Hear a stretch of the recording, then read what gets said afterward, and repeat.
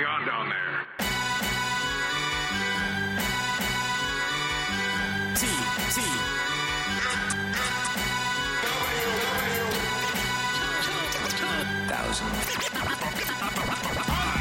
I hope Aaron's doing all right. Yeah. I mean, I thankfully saw the photo because he replied to it saying everyone's fine. So I was like, oh, good. Okay.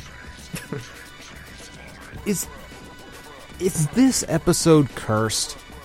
Yeah, basically, it is. It's like we made plans in advance to record this, and then a hurricane popped up that I had to prep for yesterday.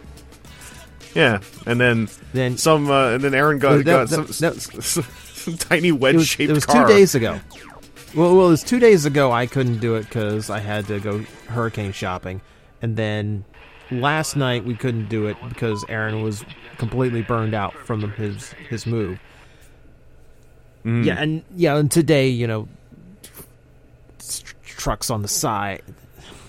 He got surprise T-boned by a tiny wedge-shaped car running a red light right into his rear wheel, going by his Twitter post. Jeez. So I guess we're just if you're tuning in, by the way, to this cold open, dearest listeners, we're talking about why it's just me and TJ today. Aaron's fine. Well, he's fine with adrenaline on. We'll find out tomorrow if he's fine with adrenaline off, which is an important thing. That's an important thing about when you get in a car out. Even if you get bumped, your neck doesn't hurt till the next day. So I'm hoping Aaron's doing all right. But yeah, we got to figure out which podcast sent that car, because obviously it was from another podcast. Not necessarily a Transformers one, just another podcast who feel threatened, and so they're sending tiny wedge-shaped cars after our friends. I'm not afraid of you. Send a tiny wedge-shaped car after me. Bring it. I will give it a tiger uppercut. I've been training for this my whole life. That and having a fist fight with a raccoon. I've been training for both these things my whole life. Where me and the raccoon become like Yakuza friends afterwards. But hey, this is WTF at TFW. It's episode 624. I'm here. My name is Chris Vangelis Internet, and I'm also joined by TJ. Hi, TJ. Hello. We're going to make it through this one because we're recording at home, and so tiny wedge-shaped cars would have to actually plow into our living spaces, and in my case, several stories into the air to interrupt this recording. So bring it, honestly. I'll call down the thunder. Don't jinx it. I'm in Florida. There are storms out there. That was bad wording on my part. Poor wording on my part, even. But I will, I will fill up the hubris cup and take a big sip before we get into some. We're going to talk about some Transformers today, as a kind of change of pace. Let's talk about some Transformers inquisitions. I got Transformers. I'm so hype. Yeah, I found them walking around town, going to places that sell them. Like a normal person. Like a normal-ass person. I found Transformers. I didn't have to pre-order them. I didn't have to go on Amazon. I didn't have to then hope Amazon didn't cancel things. I didn't have to pre-order things, plan to pay for them in 6 months, and then they show up a month or a week later. I found them in person and bought some Transformers. How about you, TJ? Did you get any Transformers? I did. I did not have such an adventurous and natural experience. My Transformers are artificially procured. I mean, that is the way of the world right now. So I forgot to make a list, but how many you got? Let's say 5. Let's say 5. There's a sixth one in there, but it's like, why would I talk about it? All right. Well, I got 2, so maybe let's go you me, and then we'll flow from there. So you go first. Give me one of yours. See, I picked up the new core classes. Damn, those are out, aren't they? And they are. And like a proper person who artificially acquires their stuff, I paid for them in the morning, and then in the afternoon found them at a real location in mass quantities. Of course. That's how it works. Is this the... Because Core Class has managed to so quickly become confusing, is this the Shockwave wave, but the other Shockwave, not the Shockwave everyone already has? It's not that Shockwave. No, this is Studio Series Core Class. Right, because there's two now. So yeah. Right, so Studio Series Core Class, that... Okay, I know who that is. Right, I'm on the level now. Here we go. Okay. Back in my knuckles. Are we sure? Yep. Okay. So this raises the question, who do you want to hear about first? I almost bought Spike Witwicky several times while I was visiting my mom, but he was full price at Walmart, and I didn't want to pay it for him. So I'm curious if I missed out or not. I can't tell you because he isn't in that wave I bought. Good lord. I'm so confused. I have Ratchet and Wheelie. That wave! Oh, right. Spike was his own wave. Well, not Spike his own wave. never but showed up in my area at all. I saw, we like... went from over... Oh, good. We went from, like, Overstock on Bumblebee Core Class, and then, like, immediately into Ratchet and Wheelie. I never saw Spike. Well, Spike shipped with Shockwave and Ravage, so it didn't help that you could easily not really know if he was there, because it's more of Bumblebee Core Class. I believe, anyway, because he's Studio Series. But okay, so I to this day, I remain in mystery on him. So let's do Ratchet, because he's going to be an Ironhide. He's a cute figure. You could say he's screen accurate to an animation error. To an animation error.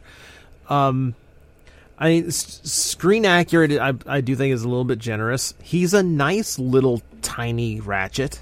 Like, that's, like, I can't really take anything away from him in that. Like, it's shocking to me that at the Core Class size, they have somehow figured out how to deal with all of his van mode without like having a big chunk come off of it and turn it into a shield. Yeah. I need to look at a picture of it. Yeah. It works the nice way where, like, just the whole rear section of the van just folds up nicely into his lower legs. And it's not like horribly complicated. It's just like the natural order of things. Yeah, and then it's kind of funny because he gets debuted, and then they debut that Voyager Ironhide, who I still think looks fine, but, like, this almost looks a little cleaner in a way. I mean, granted, he has no feet, really. He has foot-shaped stumps, but still. Right. But no, not a lot bad to say about him. Like outside of like one hinge in the outside for the van mode looks fine. And then the robot mode, like there is a little bit of oddness to the robot mode that gives me like what was it? Energon Towline vibes. Just like the way that his like torso just stops without sloping inward in any way. Oh, I see what you mean. Even the slope is toe-liney. Like the convexness makes me think toe-line. Yeah. Yeah, like there's a part of me that really wants to make that custom when Ironhide comes out. Isn't it? Yeah, isn't it weird? Because like, that was what my thinking is. Like, I want to see a Select's version of this as Energon Towline under Legacy now. And then it'll make the Energon G1ers mad because he can't do the Towline gimmick, and I hear them, but I'd love to see him in those colors. I mean, it's I feel like it's natural at this point. Like there's not a lot of van transformers. No. We do the two all the time. It's not fair. Did Ratchet actually come with a tiny diorama backdrop of the place where he dies? Yes. Super cute and morbid. I might actually keep that one. I like how like hard they're going into that, like right down to like he doesn't have his traditional accessories. He has those two twin pistols he died with that he never used before. No, it's cool. I mean, and it also, it answers a question for Ratchet, which is like, how do we give him all the Diaclone things, like the circle with the missile sticking out and whatnot. It's like, let's give him his two guns from when he got bold and then died on the spot immediately. While we're talking Core Class, might as well just flow into wheelie as well, because I've been hearing I've been hearing mixed things on him, but in a way that makes me excited to get him, having seen some side by sides. Mixed things, really? I have heard mixed things. I've heard good and bad because of Titan's Return wheelie, and the fact that they both look extremely different but good at the same time. It means that like one of them is the perfect wheelie for someone, and one's the perfect wheelie for someone else, and it leads to interesting conversations, I've found. I don't think either is the perfect wheelie. Ooh. I'll take that middle road. I will say, for me, I do like him better than the Titan's Return, but that mostly comes down to the deco choice. I find is a lot better. I didn't like the brighter tones they went with on the and the dark, like the brighter tones in the orange and the darker tone in the windshield. You know, like I kind of like the brighter colors. Like it's a more rich orange on the new one.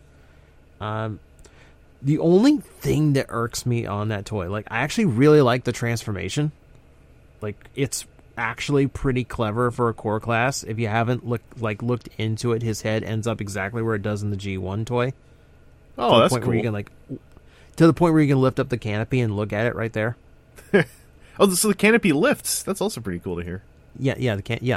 Well, it's part of the transformation, but in this case, you know, they threw in an Easter egg while they were at it.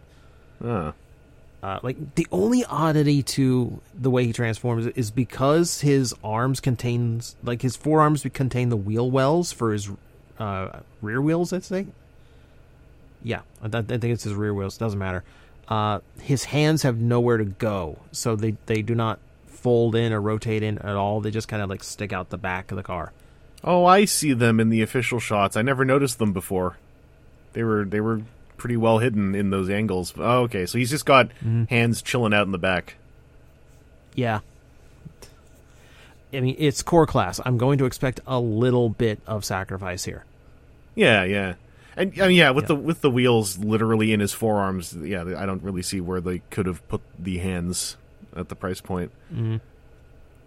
Yeah, and like it's a nice transformer. I like the robot mode. It's a pretty clean robot aside from a big butt. A big butt that also is where you store his slingshot. So that's where I'd put it.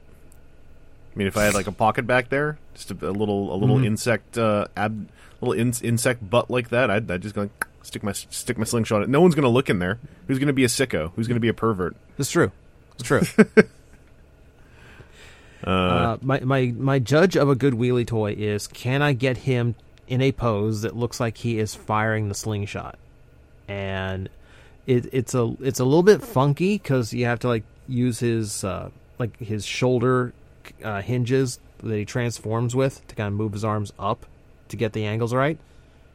But yeah, you can actually make a convincing slingshot pose. Oh, nice. Yeah, so that is my grade of a good wheelie toy. Yeah, I'm just looking at it side by side again. I think the reason why I like all the wheelies is because this new one is absolutely like youngest, most baby wheelie, and then Titan's Return is when he's like a tween and he's starting to get an attitude, and then you go up to Deluxe GTO for when he grows up to be an adult, and it's like we got all three parts of his life.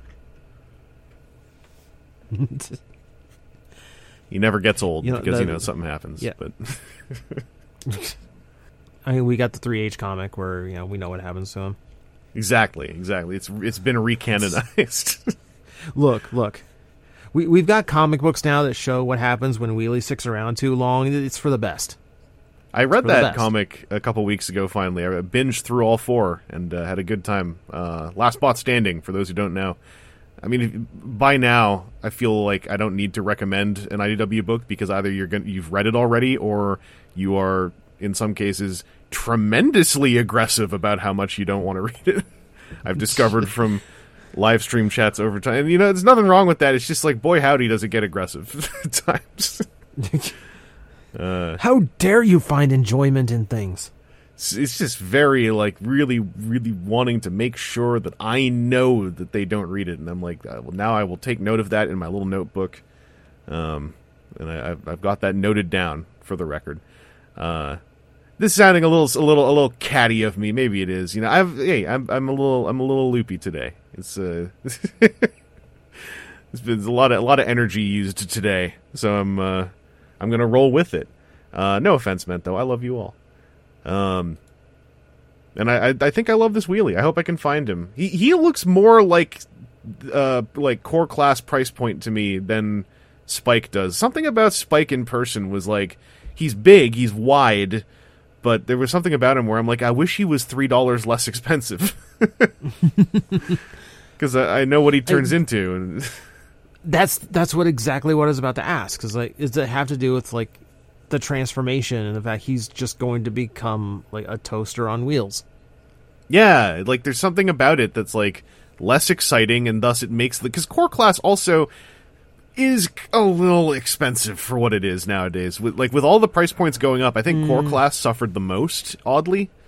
Because it went from being really impulse cheap to being like, well, now I kind of got to think about this. Yeah, I actually agree with that. There's more, like, when there's more to the toy and that more substance, you can justify it a lot more than you can on such a small, simple figure. Yeah, there's more wiggle room. There's more room for, you know, a little bit of brain fog. I should say not literally core class, because I actually can't remember if core class is old enough to have been around for an old price point. But, you know, like the smaller figure price point, basically. I mean, it started at $9.99, and so like psychologically, you're staying under that $10 level. Mm-hmm. Yeah, over here in Canada, it's I'm gonna double check. I think it's gone past $15 now. Let's find out together. Because I feel like that's what I had seen before. Don't look at those ones. That's Amazon. That's where now it's $18. It's bumped up to 18 something. Yeesh. $16 at A3U. Looks like it's down to $15 at one other place, but okay, $16 at GameStop. It's still it's a buck over 15 now, which is psychologically rough because that's like now in the realm of an expensive fast food meal. So I could get I could get a fancy mix something in place of that. So yeah, it's a little bit brutal, but I'm glad you got a hold of him. You know, artificial means or not, and hey, if you saw a whole pile of them, then it means well, he's not Ironhide, but you might want to, if you want to do the custom, maybe just grab a Ratchet for now, so that you have a mostly white copy, so it's easier to paint. It's true, but like I keep thinking, like, man, Ironhide's helmet would fit better. Just do everything but the head. Well, I guess you could take a look, see if it looks like the head is swappable. Because we just went over how core classes are hard to justify buying now. You really want me to buy two for the sake of this custom? Possibly. You got okay. Who's red and has a Ratchet-like head? Who's also a van? That's got to be. There's a MicroMaster, isn't there? Get a second project out of this. Wasn't Tote? God, there's Tote. Yeah, you can make Tote. There you go. So you can make Toe Line and Tote core class. It's all 4 vans. There are no more. Well, I'll pop over to one of mine. I'll do the first one I found. Basically, I put the Twitter video up. I went to 2 different GameStops. There are now fully GameStops. It's kind of sad. In my hometown, one in the Eden Center, one across the street from the Eden Center, and at both of them, I found completely different robot women. So go me. I went to the gamer stores and I found women. And so my first woman is Legacy Elita 1, who was the one and only Wave 2 Legacy toy in the store, and just sitting at the front of the store on one of the little like island end caps.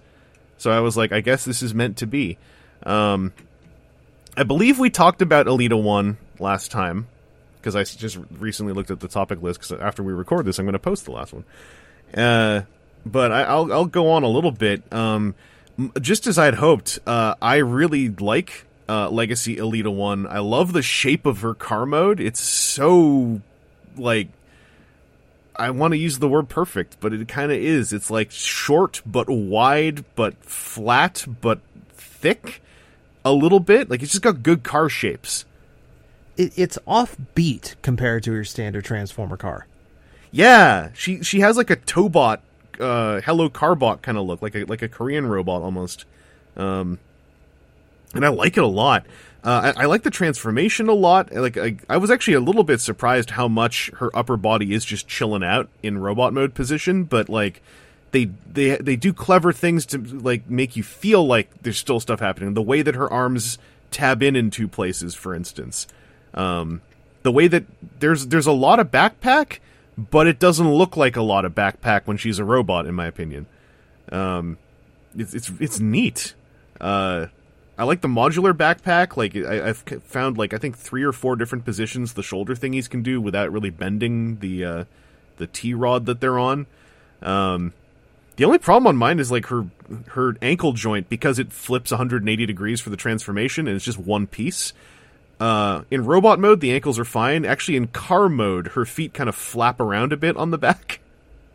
Really? Yeah, because the frictions kind of stops a little bit when I fold them into car mode position. So if I bump them with my fingers, they kind of just flap. They jiggle a little bit, which is not the biggest problem in the world. And I'm actually kind of happy because I spent a good 2 seconds just assuming her feet didn't do anything when she transformed, and because from the front they still look fine when they're in bot mode position, and there's just a big hole on the back. But you fold them in, you fill that in, you get 4 more 5mm ports on the back, which is kind of ridiculous. She's very, I think she's very posable. Bolt Matrix had tweeted me something about her commonly, sometimes having a loose leg, but I didn't find on mine at least, I couldn't really find a joint on the leg that felt pointedly loose. I'm not sure what the common thing was. I didn't look into it. Did you have that? I forgot. No. Mine seemed fine. Okay. Yeah, because on mine, if anything, maybe her outward hip motion on one leg was a little bit less stiff than the other, but it didn't, like, flop. It was still, like, holding position. I did find that the collapsing hinges when you turn her into robot mode, like that collection of hinges around her knees, they don't, like, click into place, so she can get a little bit knock-kneed when you're posing her if you don't, like, adjust things. But the only other thing about her where I was kind of hoping I was clever and it didn't work, I wanted to turn her head 180 degrees for car mode so she's not staring right down at the floor. And I think that actually puts her face in scratch proximity of some stuff. So I decided not to, because her face seems to be painted over pink plastic. The 2 guns she has are different molds. That's already well known, but like it was neat to see it like in action and how like the subtle little angles that they assume when you put them together, so they're not just stock side by side. Like it helps them mount on her car mode. Yeah, she's a good figure. I'd love to grab Minerva. I'd love to grab 1 or 2 other colorways of this. Legacy is 2 for 2 on female robots. It's kind of a shame we don't have one in Wave 3 to keep the train going. That could have been a place for Strong Arm to pop in, but yeah, I'll bring it up if I get a chance to someday. Some far off future, maybe. I'm kind of fingers crossed that maybe we have a Q&A sesh after PulseCon happens, and I can mention how really cool these figures have been. And how maybe they could try to get one a wave in Legacy Season 2, if possible. Unless PulseCon's where they finally show that stuff. Like, do you think the PulseCon's just going to be where we're going to talk about them in a bit? Do you think that's where they're going to reveal stuff people have been buying for the last week? Is that going to be the pattern continuing? I would hope that PulseCon, of all things, is going to have something we haven't seen. Like, I don't want to say, hey, guy, I don't want to be like, here's your first look at the packaging on Velocitron Wave 2, where we already bought them in Canada. Yeah, because that's not even a leak. That's just, they came out. Sorry. Or like, what I was hearing about that Zap Astro Megazord was that, like, that didn't leak. That just went up on the press FTP or whatever. So Hasbro put it up. They just didn't say anything. It was weird. But TJ, let's bounce back over to you for another one of your gots. So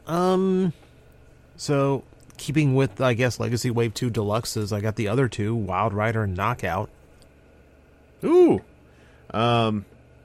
Is Knockout feeling good? Because I like that jazz mold, and none of mine have had bad things happen to them. So I'm kind of into that Knockout, but I haven't read up on how he turned out. So mine turned out pretty fine. Like right. he feels, yeah. Like I don't have any. Mine doesn't have any like issue, like no floppiness because it's a reused mold or anything like that. Like he's as solid as Jazz was. You know, you only like I would beat a dead horse and say there's too much translucent plastic, but like got everyone sick of me saying that, which is why I didn't say anything. And it's kind of, I think it's kind of known now that like. I think my only question on Knockout was like, I wonder if they would change any to opaque and if that would play well with the materials or not. But that's about it. The toy itself is still fine. Like, I don't find it as egregious of a shift as like Bulkhead, obviously. Like it's a little bit more natural. I do think that is helped in part by some of the IDW 2.0 that I've read giving him such a spotlight. Yeah, him being in that Wreckers, the IDW 2 version of Wreckers, like he's now in my mind's eye. That's IDW 2 Knockout, and it really legitimizes that toy before he got revealed. Yeah, but I think it definitely helps just like kind of like ease into that toy design a little bit. Yeah, so I'm not like shocked from like, oh my god, it's a Prime design with a nose. Yeah, I mean, and I think I might have gone on here when they revealed him. Like, they gave him a nose, but they also gave him the sexy, the Kikaider Kamen Rider, like, teardrop scars, and, like, you won me over with another facial detail. Now he's sexy again with a nose, so grats. No. Yeah, I think so far he's my favorite of the G1ified Prime designs. That's partially because he comes from a good base figure as well, but also I think it's Knockout. He looks good. Like well, outside of him, I guess let's because Wild Rider is completely new now, right? Because now that we're getting into like the reveal of the foot mode of Breakdown, it's starting to do that thing combiner teams do when they're not all out, but we've seen parts of all of them. So Wild Rider is the other main deluxe mold, so he's completely new. So there's no drag strip in him at all, right? Right. Okay. I've heard lots of mixed things about him as well, but I didn't look into specifics. How are you feeling about him? I wish he had some drag strip in him. I think that's the thing. I think that's appropriate here. So, I don't know what Hasbro was going for with the backpack on the toy. Because he's got the windshield that folds over, and that's for the Menasor foot mode, okay. But it doesn't fold down as far as it looks like it can. Like there's a hard limit to how far it can fold back. And the backpack has to rest against there no matter how you configure it. You can leave it as just like the front third of the car, or you can take the sides off and lower them down, but they don't have any like connection point there. They don't have anywhere that they can they don't have anywhere that like they secure. They just kind of hang off to the side. So you're trading like kibble that appears over the shoulder for kibble that appears around the back. So, and neither one really looks satisfying. Like it in every sense. Like I just keep looking at the windshield. That's like that feels like a double hinge or just like a differently placed hinge. Could have made this go down farther, and I could have compressed this more. It just. I literally don't know. Like it feels like it just feels incomplete. It feels like someone was not really paying attention to like how tight they could get that, and that's just me guessing because like I said, I have no idea what they were going for. Yeah, I've seen like because there's a lot of ways to take it because there's like there's a cape-ishness to it, which is a little bit original, but like, and that's the part of it that I'm the most into, is if one defines it as kind of cape-like. Because then I'm like, okay, like it's new, but I like funny capes on Transformers, so let's go for it. I saw an interesting thing, which is that some of the weird hingery on that backpack is like, and I was like, there is a chance, is it might allow the wheels on the backpack to assume a slightly more G1 cartoony position when moved in very specific ways, where they sit in like a weird way that they sat on his shoulders or something.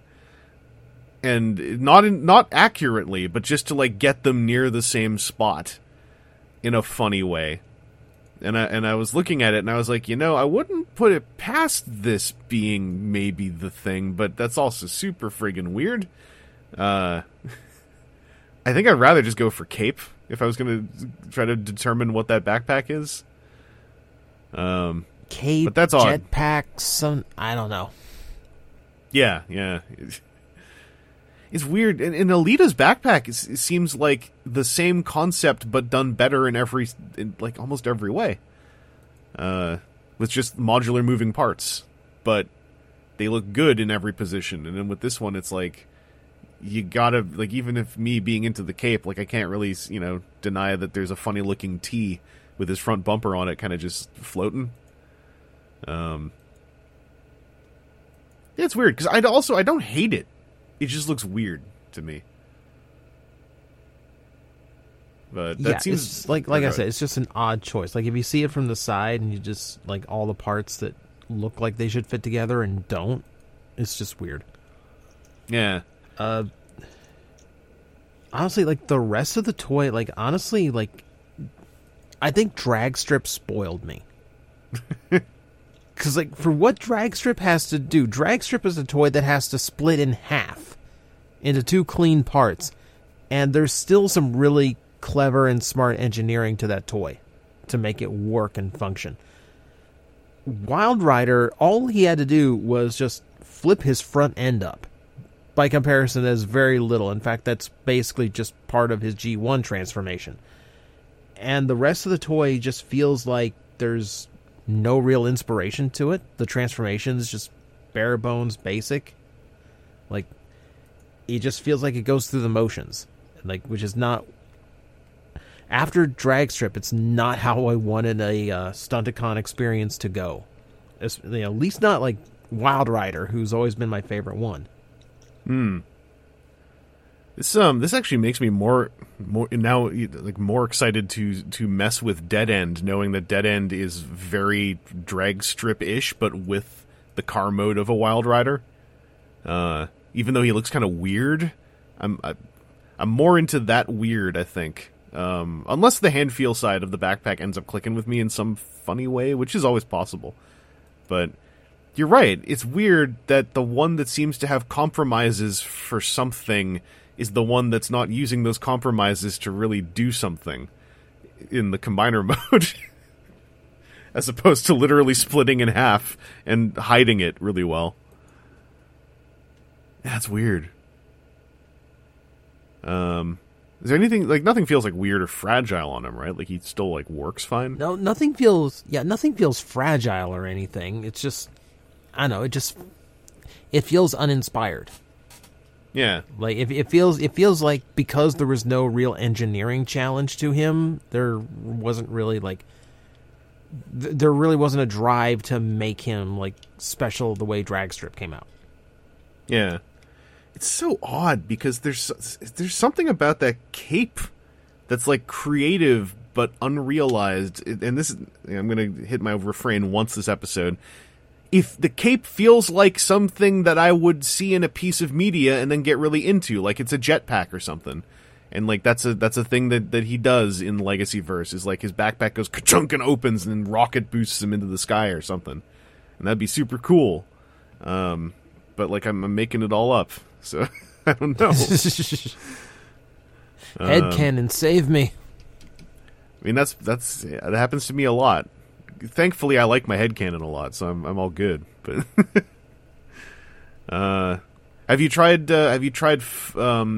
calf moding him yet? I have. Does he chunk in there again? Yeah. Oh, it chunks. It's actually like super tight. Like it takes like a lot of like that tight where you have to have everything just completely smoothly lined up before you start pressing things in, or you're just gonna get too many things clashing. Yeah. It's like it's a super snug fit. It's like, and I like, it's not as like a bad thing or anything, but like he's not going anywhere. No matter what you do with Menasor, he's not budging. I mean, that's what you want to hear, because Menasor's got lots of ratchets. So even down there at the below the knee level, there's a bunch of ratchets, and that could vibrate a toy right off of the exoskeleton if it didn't clip on well or peg on well. Well, that's good. I know a lot of folks are not necessarily into like what he does on Menasor, but as long as he stays fastened on there, especially given how little he does do, that's good to hear. Are you still? I mean, I'm assuming you're still going to chase down the other ones as they come out. I mean, yeah. Like I'm sold on Motormaster enough by himself to go. Yeah. Like at this point, it's just 2 to go. And I do want to see Menasor complete at this point. Yeah. I mean, it's just like there's never going to be a part of me that is going to want to take Wild Rider off the leg and play with it by itself. Like, and it's going to be that. Good. Yeah, it's going to be that collector thing of I put the combiner together, it's now sitting in a shelf, and that's where it lives forever. It's got to be a buzzkill to know that Breakdown is probably the. I'm kind of hoping that's a PulseCon hope, is like maybe Breakdown will be as different from this as Dead End is from Dragstrip, and there'll be something interesting going on there. Because it would be a shame if Breakdown was just this, basically, knowing that this is also most opinions I've seen a lot weaker than Dragstrip. It must be pretty cool that Dragstrip also is coming out in his own special G2 deco that you can just buy on his own for a separate one. I'm still super curious what the rest are going to be named for, like, actually giving new identities to the G2 Stunticons. Yeah, I mean, I got some ideas. I'll get that will actually be coming up. Well, I'll pop over to my other acquisitions. I went to the other GameStop where I found another pink woman robot, and this one was again the only one from its wave, at least in its price point. There was also a Studio Series 86 junk heap, but I don't actually want to.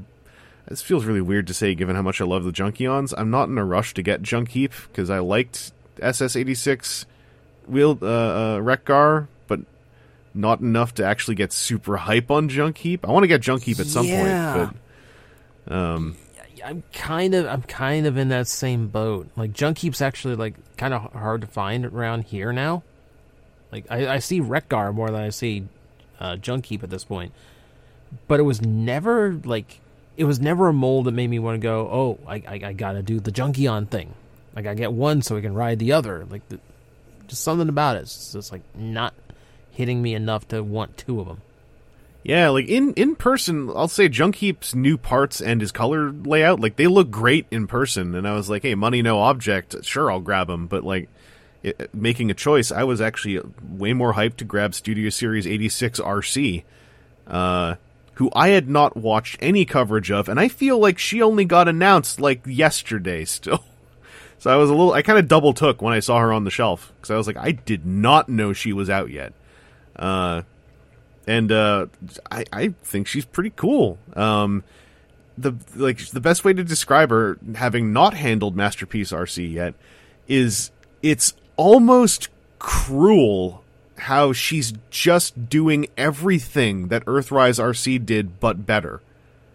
Like, everything. From top to bottom. She makes Earthrise RC not have a purpose anymore, unless you have Red Cog and Normal Cog and really love the Netflix show and want to do the thing they did. Or you love the hoverboard, I guess. 'Cause she's just better? Yeah. Yeah. It's top to bottom better. Like, holy crap. And it's really simple too. She doesn't even transform that differently, which is really weird to say. Like, but it feels night and day. And my understanding is a lot of the things she does that I like better are tricks that are possibly cribbed off of Masterpiece RC. I haven't looked into it, but like, she folds up under the car more. When you look under the car, you don't see a woman staring back at you. You actually see, like, you see her arms and her legs and her head, but they're in positions that are not the same positions they're in when she's a robot. Her shoulders are, but everything else, like I instinctively had her arms just down at her side when I tried transforming her without instructions. Because I was like, I can just do this. She's just going to be under there. And then I had to look at the instructions to see how her arms worked. And I was like, oh, they go up into those little pockets? They use space on... Wow! Her legs form a shape and tab into something? Wow! Like, that's how much I had been, I guess, damaged by Earthrise RC. The expectations have lowered so much. Yeah. I was like, her chest is the front of the car? Wow! And then, like, a bunch of the car folds up in a bunch of different directions to store in the... Like, she has a backpack, but, like, her backpack feels on par with Cyberverse RC's backpack. And I mean that as a compliment. And then, like, the only problem I have with her is I wish her midsection joints... Like, I wish something clicked in a little bit more satisfyingly, but... At least currently, they're stiff enough that you can also make use of them as, like, a multi-hinge, like, mid-torso joint, to a degree. I just wish something in there kind of went, like, when I moved it in place. But, she's, like, good, I think. I would call her good, with the caveat that she's a good G1RC trying to look like the cartoon. And maybe this should be, maybe, the last time we ever do this. Because I don't think there's anything else to do to improve this. No. I think we got to just give up now. Not give up. We need to accept we succeeded to the best of our ability and just make her a better robot mode design. Because you're not going to get better than this. No, you're not. Like, it's just we acknowledge it's physically impossible. Like, RC just does not have the mass to do what it's supposed to do. This is not a bad figure to do. Like, this is fine. Like, she works better than any RC I've seen and still looks like she does in the cartoon. I mean, I should say, when I say all this, I mean, like, deluxe mainline RC who's trying to look like cartoon RC. Like, that, that... It's not even a very niche thing. That's what all the cartoon RCs other than the Masterpiece have been, basically. And what's kind of cool is when I transformed her, I was like, she even can kind of mimic when you watch her transform on screen, because she turns into a car, and then the way her legs fold underneath, she Gerwalks a little bit, but she kind of did that in the cartoon. Like, she kind of blobbed into a car and sank down onto her own legs. And so this actually kind of does that motion, and I'm like, yeah, you've done it to the best of physics allowing you to do this. Any other RCs from even G1 RCs from here on out, just redesign the robot mode a little bit and just clean slate. Her legs never have to be that thin again. You can just put car parts on them. It was amazing. Design her like a transformer. Yeah. It was amazing having her and Legacy Alita 1 at the same time, because Legacy Alita 1 is like, takes that feedback on the legs. It's like her legs are made of the back of the car. Hooray. You've already solved half the problem. And I will say, like, for a transformation that should be a lot about the way that her transformation works, it should feel a lot less stable, and a lot of things don't even necessarily click into place, but everything just goes where it's supposed to go and kind of holds there, and it feels satisfying to do, which is also rare on a deluxe RC. Like, I know the big comparison is the Thrilling 31, because there is no comparison to the Earthrise one, and honestly, I think I like this one more than the Thrilling 30. but I see how that could be a really subjective conversation. I think this one is doing stuff I like more, though. I mean, the Thrilling 30 has the advantage that it's actually trying to use parts of her robot mode to form parts of her vehicle mode. Like, you can see her legs in the vehicle mode. Like, they're trying to do something. I feel like the resculpt for Studio Series 86 is trying to hit that perfect blend of, we acknowledge that a show-accurate car can only be accomplished by a shell. But, here's a robot that can carry it well on top of that. Yeah, and the back half of the car mode, like, actively transforms, which is also really nice.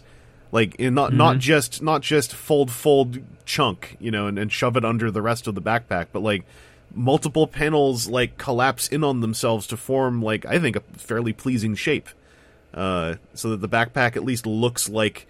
The backpack looks intentional as opposed to looking embarrassed, right? Like, it's just a little thing. But yeah, I'm really into it. I think I kind of like transforming this one a little bit more than the Thrilling 30. Just a touch. Mostly in the legs. And it's because the Thrilling 30 is trying to do something even more, like, risky and a little bit more with gusto with the legs. And then this one, if the back of the car didn't come together so satisfyingly on mine, I would probably feel a little bit different. But, like, I actually really like transforming, at least my copy. So yeah, I'm very impressed. And I've kind of taken a bit of a swing in the dark on this one. I was really not sure, and I was like, I don't know if I'm being an idiot buying this. Considering how I kind of dodged the Earthrise one. And when I say dodged it, I have Elita 1 and I have Paradron Medic, so, like, I didn't really dodge it. I have 2 copies of it. I just don't have the pink one. But I mean, I would say if you are just down with RC, like, don't go into this one feeling that pang of and oh god, what am I doing? Like you might have from the Earthrise one. Like this is really solid stuff, I think, for what it's doing. And yeah, those are my gets, toy wise, Transformers wise. TJ, how about you? Was there anything left on yours? Yeah, I do have one more to go over. All right, that is Shattered Glass Magnus. Oh yeah, he's out too. I saw photos. Yeah. How do you turn out? And is the head swap actually feasible to do on him? Because I don't know anymore after that Creatures Collide feedback. Yeah. Happy to say that is a very simple, like, standard head swap. Pull head off, push head on, you're done. Nothing to it. What was hilarious to me is, like, we just got this thing, like, we know from, like, and Hasbro's been talking about it, like, there's a certain size to each box that they put out, and, like, it's actually in a lot of cases cheaper for them to, like, oversize a box than to, like, form fit each and every one. So, like, what I'm saying is, like, the box he comes in is ridiculous because it's the same, like, basic box that Jetfire was shipped in. So okay. it's designed for commander size, but you can fit. Yeah, but like it's just like him just floating in the middle of it. It looks like you can fit 3 Magnuses in it. That's kind of funny. I didn't realize. Yeah. Oh, it's funny when you look at the like an actual in-box picture because it looks like he's just kind of peeking out over the window. I gotta go take a look at this. Hang on. Because I was gonna say like that Magnus toy is also not terribly tall for a leader. He's more wide, right? Yeah. Oh my god, yeah, he is. He's he looks so tiny in there. Oh, that's adorable. Oh man. But the toy itself is, again, it's Kingdom Magnus. Like, there's no, like, twist to it outside of, yes, you have, like, the traditional Shattered Glass skull-faced head, and then you can swap on the Delta Magnus head if you so choose. Beyond that, it's basically the same Magnus that we've had for the last 3 years. It still works fine. Like, there's still nothing wrong with it. It's, like, the mold's held up. Everything's still nice and firm. It's just... I feel like I feel like because it's so much bulkier than your like the traditional like Shattered Glass Magnus is the Laser Optimus mold. Yeah.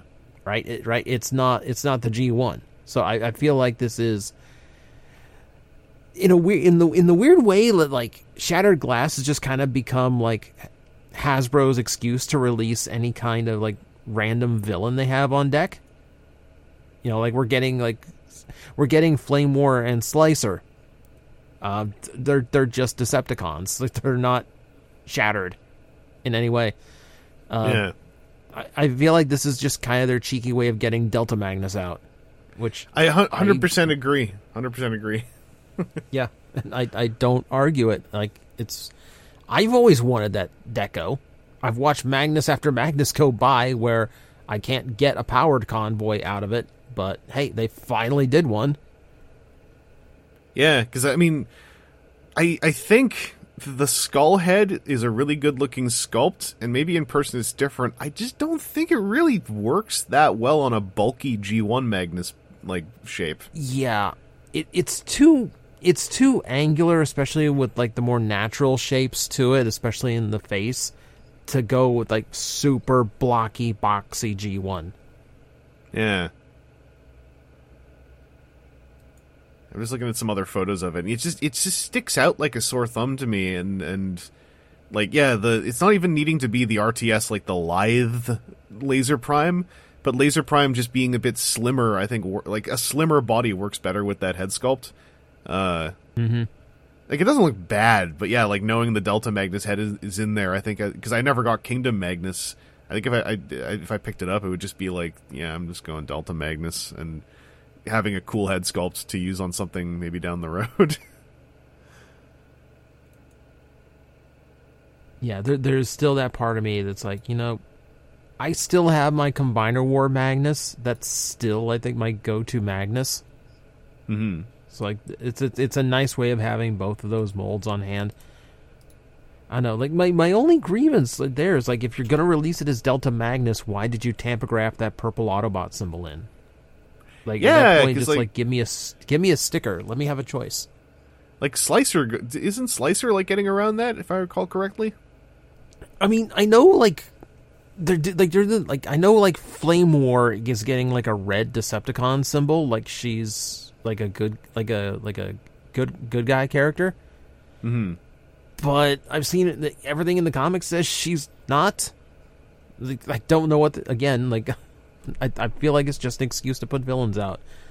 That's odd. I need to read those comics because I keep forgetting that those comics. Last Bot Standing was sticking out to me so much. I kind of forgot the Shattered Glass books were happening. So I want to catch up on those and see what they're doing in there. But yeah, it's weird, and it is kind of like this kind of odd second select line, but everyone gets to also be Shattered Glass, and yeah, I don't mind it. The packaging motif is really gorgeous that they're using. But yeah, you get weird things like this. Like I'm just looking at the cover, the comic cover with this Shattered Glass Magnus on it, and like I feel the art slims him up a bit in a way that makes him kind of look a little bit better with the skull head on, because it looks a bit bigger. The skull head being so small between those shoulder smokestacks makes it feel like it's kind of lost. Yeah. Yeah. Like there's just something about the way it angles up off of his neck that just makes it look like it's just like not connected the right way. Yeah, that's a shame though, because it looks like it's a really nice sculpt. But no, that's good to hear that like nothing's really wrong with him. Like he's turned out fine. It's got a weird looking weapon actually.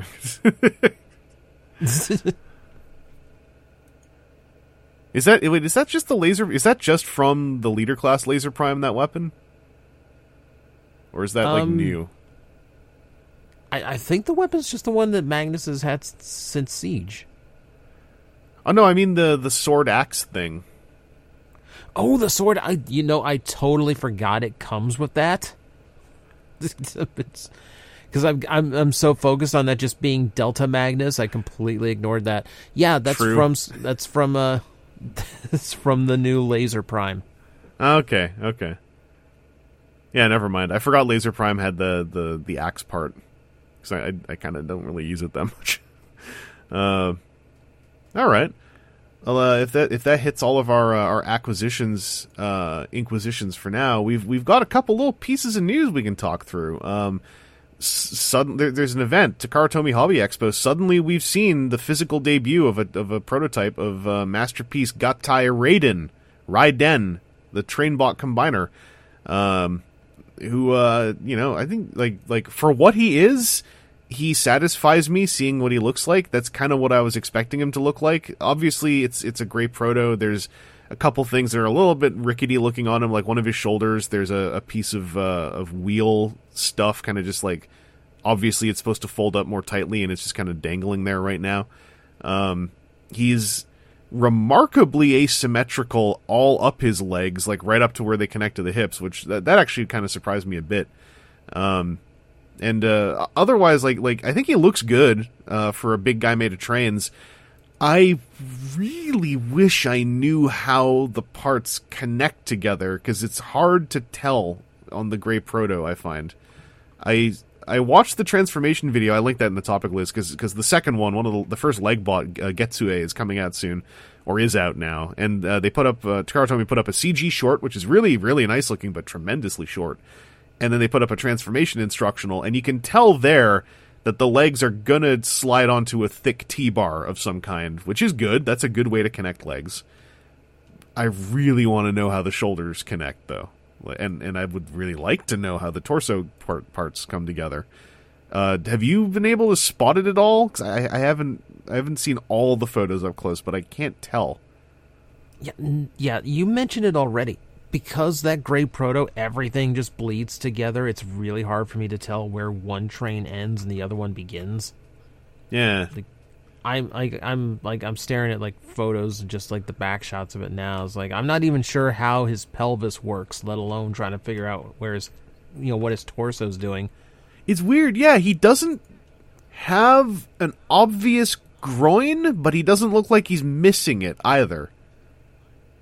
It's weird. Like I'm looking at the shots from an angled shot from his back, and I can see where the hip joint is. Like I can see the skirt over it, and then I look at the front, and I'm like, where did it go? Yeah, it's interesting. it's just weird. And those back shots, I was so hoping the back shots would maybe like clue me in a little bit on what's going on with the shoulders, but it's all hidden behind like the winged stuff. And there is a lot of bulk everywhere. And my one concern, basically my biggest concern with this is if you combine them into Raiden and you pose him, does stuff just start decoupling everywhere? That's my biggest concern. Because that would be very frustrating. That's the last thing a train should do, so yes. Yes, that too. Train should not decouple. You have to think, it's entirely Takara engineered, so you gotta think they're accounting for the weight in here somewhere. Like, whatever is connecting all these massive things together has got to be sturdy enough to hold all of this up, or else they're not gonna go through with it in the first place. I wish I could say, like, well, look at the prototype, it's standing just fine, but you look at the back shot and there's plastic bars glued onto it, holding this thing together for dear life. Yeah, because there are parts of this that are not going to be out for like another 6 to 8 months, right? So something like that. Yeah, there's still a very prototype nature to this thing that they're displaying right now. So the one who got these photos, Gamerlingual, I want to properly credit because there's a lot of legwork, got to ask a Takara rep for a lot of this, and apparently they still don't even know about putting a waist joint in this thing. Oh, dang. That explains the lack of pelvis, I guess. Yeah, so even with this thing, like, with figures coming out and a full production prototype on display, they're still not done figuring out how this is going to work. That actually explains a lot, because this looks very proof like not proof of concepty, but it looks proof of concepty for certain aspects of functionality it's going to be doing. I still think it is exciting though. I think it looks really neat. I like the greebly aesthetic it's going for, like with the realistic train modes. I think it's they're carrying it decently. I know there's always going to be the comparison to the Moon Studios version, and I mean they're aesthetically they are going for very different things. I think the Moon Studios version's shoulder connections are a disaster waiting to happen as the years go on. I'd love to be wrong. I am still aghast at how that thing's shoulder connections work for the combined mode. I think I've yelled about it on here, but I've yelled about it in a lot of places that it's like not just friction, but it sure looks like it's just friction. And apparently it holds, and that's good, but like I hate going to the whole thing of like tell me in a year or two how it's holding together, but like very specifically the way the Moon Studio shoulder connections work, I'm like, no, legit though, I don't trust those to last past a couple years as plastic just gets used. Like I don't know, TJ, if you've seen how those ones work or not. I don't think I have, no. So it's a kind of classic kind of aughts style combiner peg, like a round sort of hexagonal peg on the shoulder sticking out of the torso. And then the arm bots clamp onto it, and the socket is split between both legs. So you clamp the socket together around the peg, and it's all just tabs. And like it holds, but you know what I mean? How I'm like, I don't really trust that. Yeah. Where it's like, that holds, and maybe it will hold forever, but like, that's just really off-putting to me, like the way that works. Yeah, because that's the same force it takes to get that apart is the same force you're putting on it to use it. Yeah, and it mostly disappointed me because on the Moon Studios one, the legs also use a really nice, like, sliding, like, kind of, you know, T-bar style, like a sliding linkage connection with a door that closes on the back after you slot the thing in. Like it looks and works like a train linkage in a really cool way. And then seeing how the shoulders work, I was just like, for crying out loud, y'all! Like, is this a victim of you trying to get the Moon Studios trying to get that version out so fast? Because they speed ran releasing that thing. And yeah, it's a shame because I was really into how it looked, but like those shoulder connections really put me off. And on this one, I'm really concerned about the more toyetic, like, off-hanging pieces everywhere. And, like, I hope that they chunk together in a solid way. But, like, I really gotta know. Like, I haven't bought any of them yet, because I kind of want to wait till they're all out and I can see some good coverage of it and figure out if it's going to satisfy my needs on a tactile level. I don't know, TJ, if you're even considering this or not, or if you've just been spectating it. No. Like, I don't have any connection to Raiden, nor do I have a desire to drop $1,000 on a figure that I still do not see like the full function of. Yeah. That's always like the thing to me about this one is that like that's a lot of money to commit, and just have to like trust that this is all actually going to work when it's done. And, like, genuinely, like, I understand that with development, you know, if it's true, you know, we still haven't figured out the waist joint and whatnot, like, that's fine, but, like, I wish, and Moon Studios is guilty of this, too, and a lot of combining toys are becoming guilty of this, I think. If it's a combining toy with an articulated combined mode, you've got to show how the linkages work early on, so that, like, there's going to be people who don't care, but there's going to be a lot of people who would jump on if they have confidence in the linkage mechanisms. And I feel like, as a layman, I fully admit I'm a layman at this, and I don't know this as an expert, but, like, I feel like solving the linkages should be an early thing. And I think it is, in a lot of cases, now. But I think it's really got to be, like, forefronted, that knowledge. Like, this is how the linkage will work on the different robots combining together.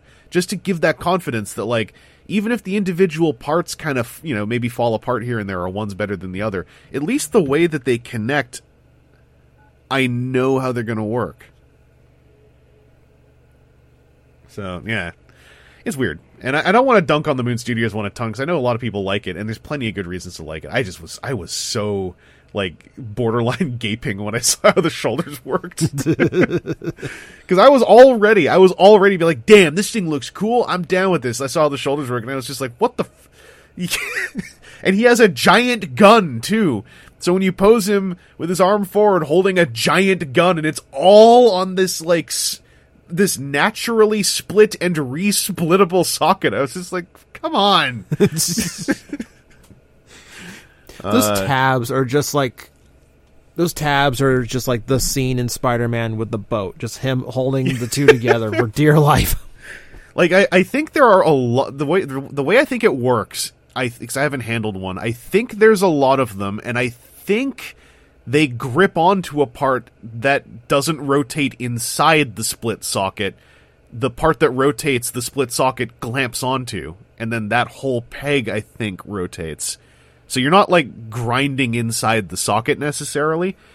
And maybe I missed something, and there's like some kind of, like a 90 degrees in the other axis, like maybe like T-bar that seals over the top to hold it together. Maybe I just missed that in the video coverage I saw, but like, yeah. That said, the smartest thing MPG Raiden could do is get the torso bots out fast so that we understand how everything comes together. But I don't know if they're scheduled to be the next ones that come out or not. One of them was the first one that came out, so we need us that pelvis boy. And then we can start sorting out how all this stuff works. Yeah, Although I get the feeling the pelvis boy might be the last one. I'm getting that vibe. If the waist joint hasn't been sorted out yet, you are probably correct, which is a bummer. And also, as I understand it, despite the chest boy being out, no one knows how the shoulders connect. And I'm like, well, that's freaky. Is it like a Predaking situation where the arm bots are actually holding the chunk it takes to connect them? It could be, and that would be sick. Like if they Gao-Gai-Gar together inside the chest, I think that would be a great solution and really on topic. Like if they linkage together inside the torso, but like I don't think it's going to be that to that extreme. Maybe, but I'm really worried about. Yeah. You're good. I just feel like all the connection engineering is going to be it's like somewhere in those arm bots. It like, could be, like, but just like I'm just really freaked out about the idea of all of it being in the arm bots and like none of it identifiably being on the torso. Because then I'm like, well, unless it's all in maybe Pelvis Boy goes up and like has the shoulder connections in there too. Like it's a Studio Series Devastator kind of situation where like there's a lot of heavy lifting. Like I'm thinking Magna Boss where like. Oh, sorry, like Magna Boss. Ironhide comes up. Yeah, it comes up and like folds over the sides.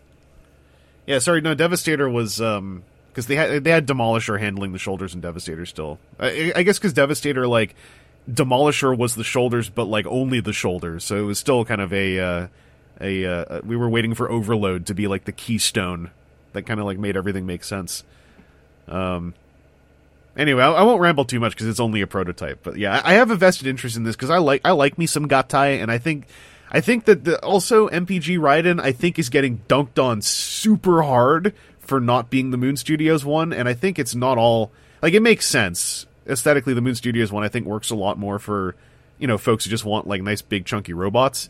It's just like at times I'm like, look, Moon Studios, as far as I know, people are satisfied with it, but like we gotta talk about those shoulders still. Like the shoulders still mean something. Anyway, there was some other stuff that came out there, but it was nothing that was like huge. This is where we saw Breakdown in calf mode. He looks like Wild Rider. I was more hyped to get to the big buzzworthy news. It's going to be Target Geek Out. What's Target Geek Out? Is that an event or is that just a branding thing? We don't have Target. No, I think it's not an event. It's not an event. I think they just okay. tried to. I think they just tried to use a buzzword in a boardroom. I think that's what happened here. Okay, because whatever the case, there's more Buzzworthy coming, and the big news, I didn't know this was big news till I looked at the replies on social media to the news items. This seems to actually be pretty big news. Studio Series 44BB, Leader Optimus Prime with the Dark of the Moon Circle trailer. It's just a reissue in Buzzworthy packaging. And there are a lot of people excited about this, because apparently that Leader Class Circle trailer Optimus has become tremendously hard to find and costs a lot when you do, according to the comment sections I read. So there's a lot of Studio Series figures that ended up that way.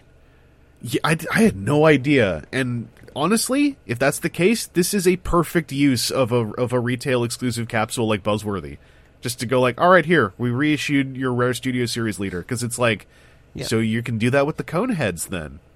Right? Conehead 3-pack?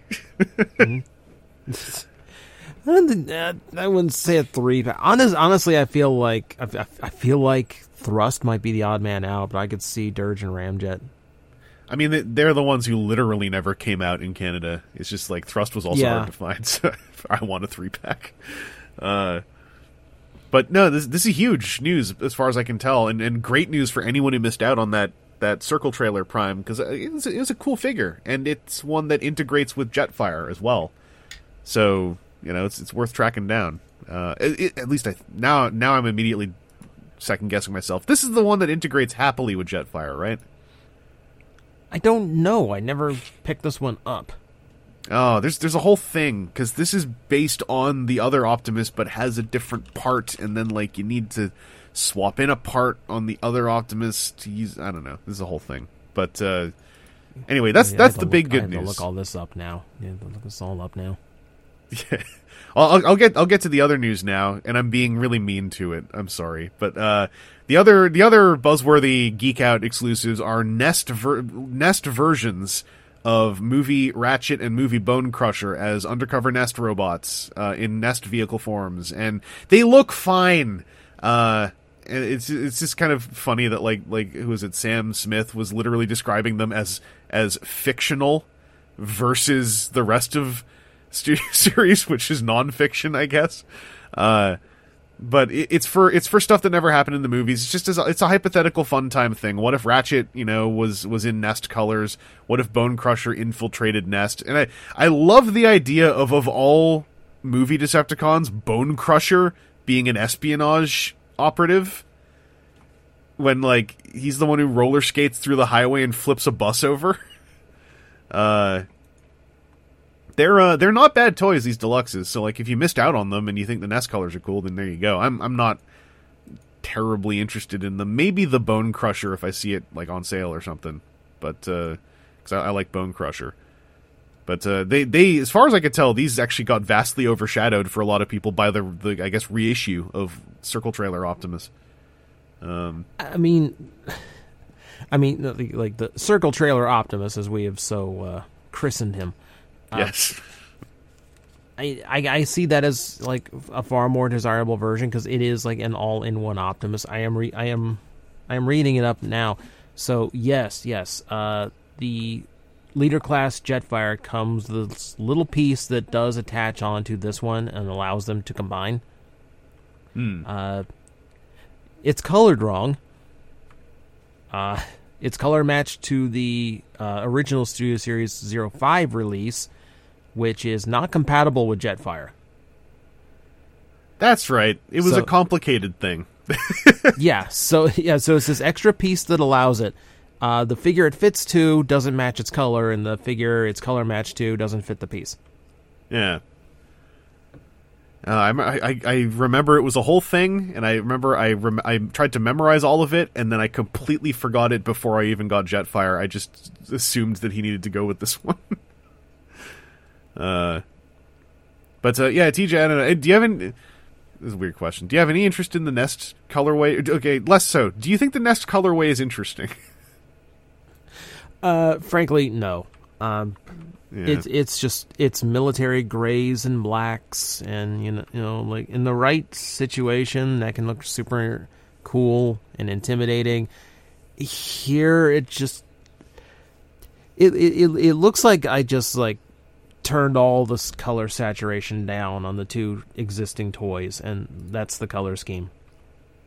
Yeah, I'm surprised how much it's not exciting me on Bone Crusher, and I think it's because on Bone Crusher, if he's not bone white, I want him to be like pitch black with neon highlights, and this is too middle of the road for me. Like it's not popping; it's just there. So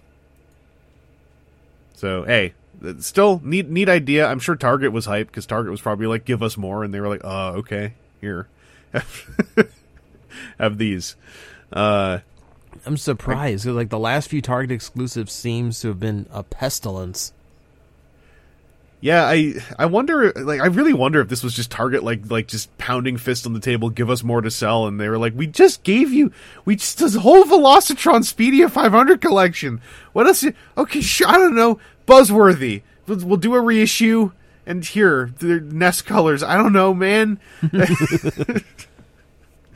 But that just seems to be like the story of all these, like all of these style of exclusives, where it's just like you one new Voyager, and it's just a solid case. Or, you know, like right now, like I can go to one of my Targets, and I can get any number of pterosaurs and raw chicken Dinobots as I could possibly want.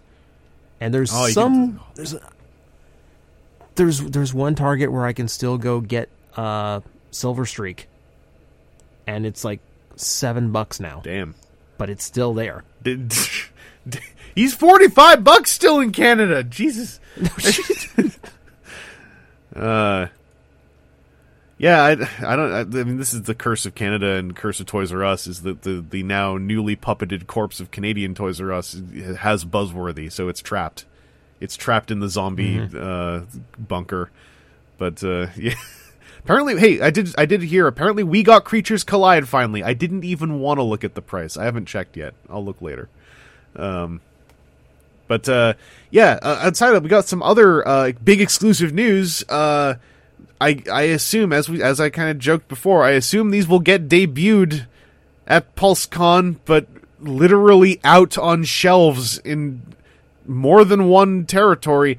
Wave 2 of the deluxes for Velocitron Speedia 500 collection. We finally got to see Shadow Striker. No, it was Shadow Strip. It was Shadow Strip. It was the word Shadow Striker, and then the part where it cut off was just the letter P. Whole lot of people went like, were you trolling? Were you trolling us?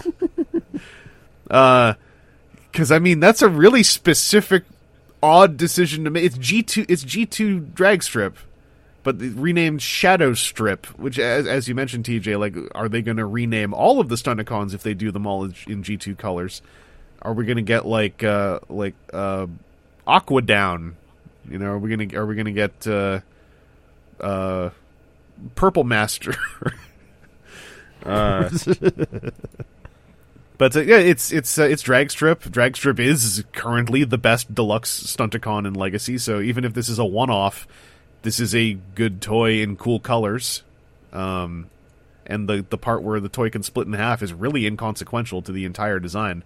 So it's looking pretty cool. But then the Wave Mate redeco of I think Earthrise Mirage with the toy head, I think. Yes. So hard, because Mirage is 2.5 toys now, so it's hard to keep track. But it's Decepticon Crasher. No GoBot universe for us. I'm mad. But it's Crasher, so I'm into it. But you put Diaclone universe on things, you won't put GoBot universe on this. It looks all right though. I mean, we'd seen this leaked to the point where it was leaked in a way where a lot of people were like, "Is that custom? Is this all a big thing?" But no, it's real. It's been bought. This is your Wave 2 Deluxes. These are your Wave 2 Deluxes. TJ, how you feeling about these? Especially now that you can go and see in-hand reviews of them if you even would like to. I mean, I do love both of these. Like I said, I am fascinated that we are getting new identities for G2 Stunticons. Like that alone interests me in a way it really shouldn't, because it's just names. but like there's such a decision there to completely separate them from their G1 selves that has me kind of curious. Like, and I'm wondering if that is like significant in some way, or if it's just a matter of, do we really want retailers to just look at another drag strip and go and like try and buy that, like, or do they feel like we just have to rename it just so someone is actually going to stock it? Yeah, like I what I'll say is I don't think they were trolling. I think it is actually just a really funny coincidence that happened. Yeah. But yeah, I mean, renaming them, it's weird because like, hang on, let me look at something here. I realize, yeah, it says G2 Universe, so like, you didn't have to rename them. Actually, you just said G2 Universe True. Drag Strip. Would have been fully accurate. I wonder, and I'm not sure. I'm just going to double check this. I don't see it in the ad copy. I wonder if the implication is that this isn't Drag Strip. This is in fact a new character called Shadow Strip. That's something I'd like to know. So the thing to remember here is that this is technically the first time that the G2 Stunticons have ever been sold at retail. Yes. Because that box set was... I forgot how that box set worked now. That was such a long time ago. That was like a shared exclusive thing. The way we have selects now. Right. But So there might just be an opportunity to just like introduce them to like the general masses as like this new set of characters here, which honestly, like, I'm not against. Like, yeah, it's kind of cool. Or like, I mean, it's still like they're still linking it to Drag Strip with the names, so it almost like is there like a covert team of Stunticons where they have like different code names? Yeah, and like in the G2 universe, is that a thing that happened? I'll just say the thing again. It would be cool if there was fiction to go with the Speedy. There's a manga, so maybe it'll get touched on in there in some kind of fun way. But I wish there was like a reliably like upfront fiction that I could just look at right now that would sort of get into this, because this is something you could plumb for some really cool ideas fiction wise. Yeah. It excites my brain. It at least gets my headcanon muscle twitching. So we'll see. I hope at PulseCon they can at least give a wry, eyebrow waggle answer to whether or not we're going to see the other Stunticons done like this, or if this is just like a one-off for Velocitron. Because there's nothing that ties the Stunticons together production-wise, right? So they don't really have to do the other ones. Yeah, they don't have to, no. And the thing is that because all of their combining technology is tied to Motormaster, there's really like nothing to even like make you confused. Like, oh, why does he come with a hand? Exactly. Or anything like that. Yeah. Like they just function as independent toys. Yeah, and like the splitting gimmick, we've lauded this already. The splitting gimmick in Drag Strip is so hidden that if you weren't, terminally online, you could just buy Drag Strip because he looks cool and never know he splits in half. Like, you could feasibly never know that the toy can do that. So, who knows, right? Crasher is exciting because they got the name Crasher back. That's kind of cool. Yeah. That is super cool to see the name Crasher next to a Decepticon emblem. Yeah. It's just... I think it's how do you put this? I think it's cowardly that they didn't say GoBot Universe. Because I know there's still eternally a weird thing about GoBots because of Hanna-Barbera, and that like technically Warner Brothers was or still is selling GoBots DVDs. I'm not sure if they've stopped doing that yet. So I think that's why, if there was ever going to be a reason why. If it's Warner Brothers, give them time. They're stopping every other cartoon. Yeah, I just found out they apparently are just doing the thing. Well, is it them or is it? I can't even keep track anymore who owns who. But like the nasty Warner Brothers thing is happening to Final Space now, which is utterly depressing. Yep. That's another genius move from the people who canceled series like Infinity Train that was doing fantastic. And with Final Space, it actually made me mad. Knee-jerk mad, because I was like, who needs this the least? The guy who did Final Space. This has been the story of his life for the last, 2 years. So, leave him alone. Holy crap.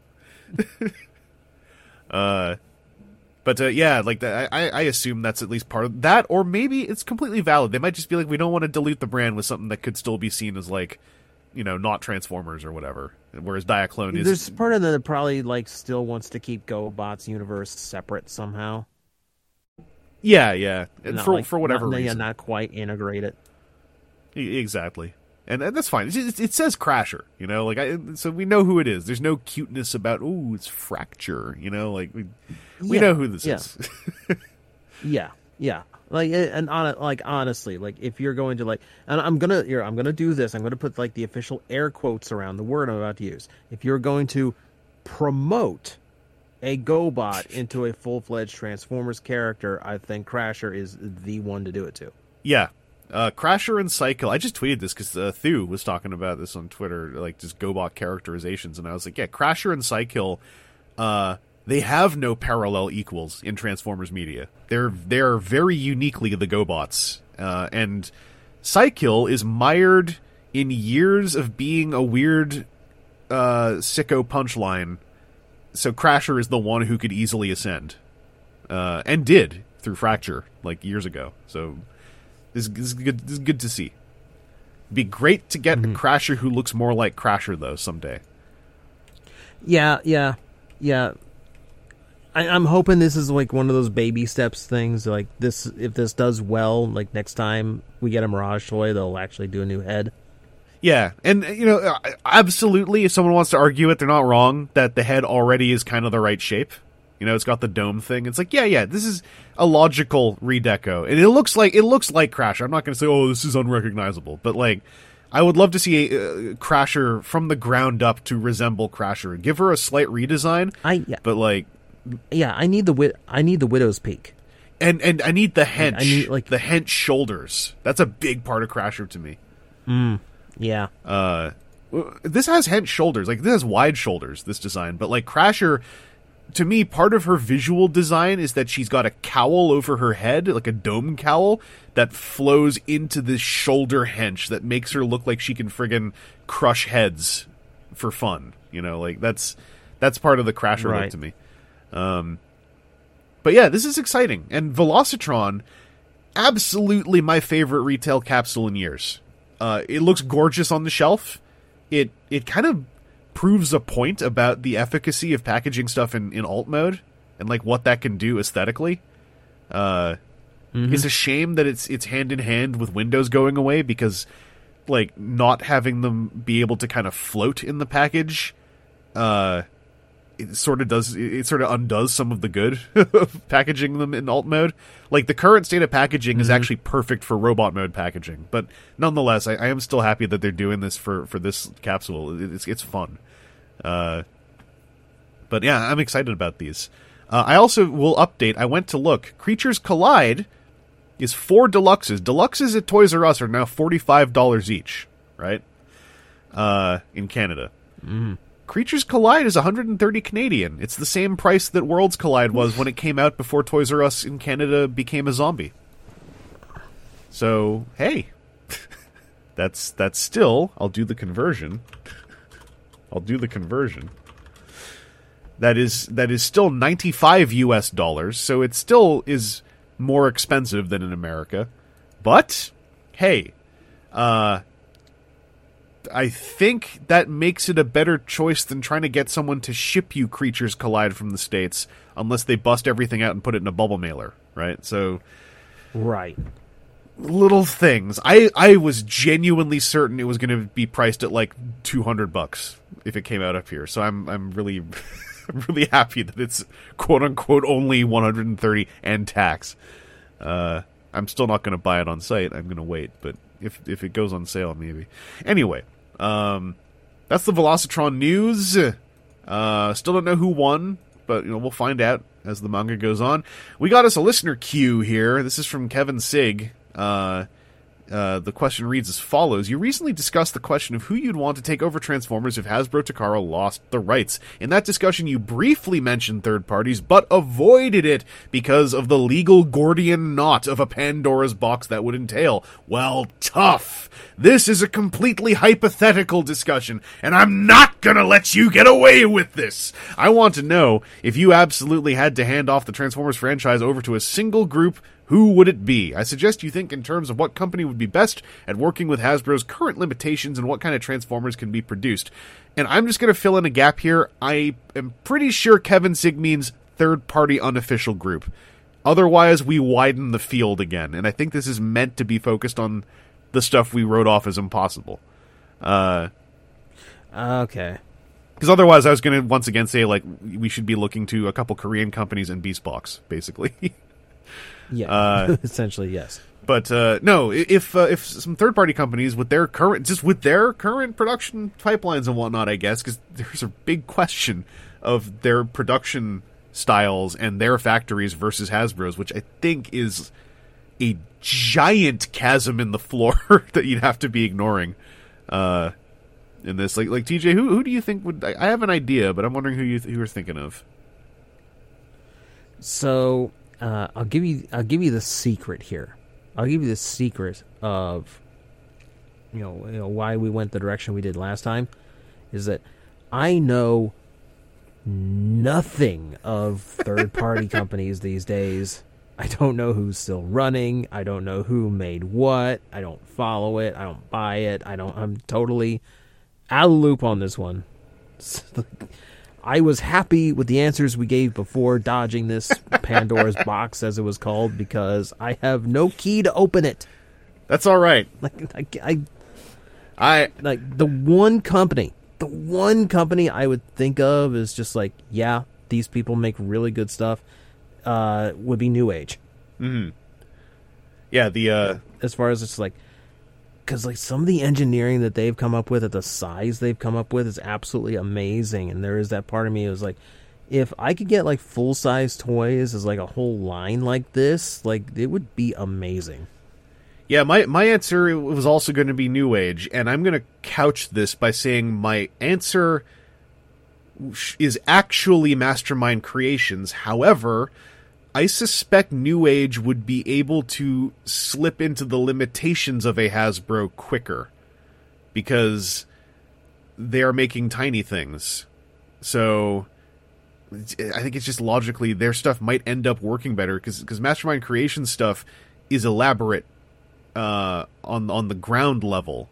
Not like complicated elaborate necessarily, but like their stuff would have to figure out how to downsize, whereas I think New Age, their stuff would still have to downsize, like, complexity style, but one thing New Age could do immediately, which is something I want them to do right now, is they could ditch the baking paint immediately, and that would probably remove a colossal part of their current production overhead.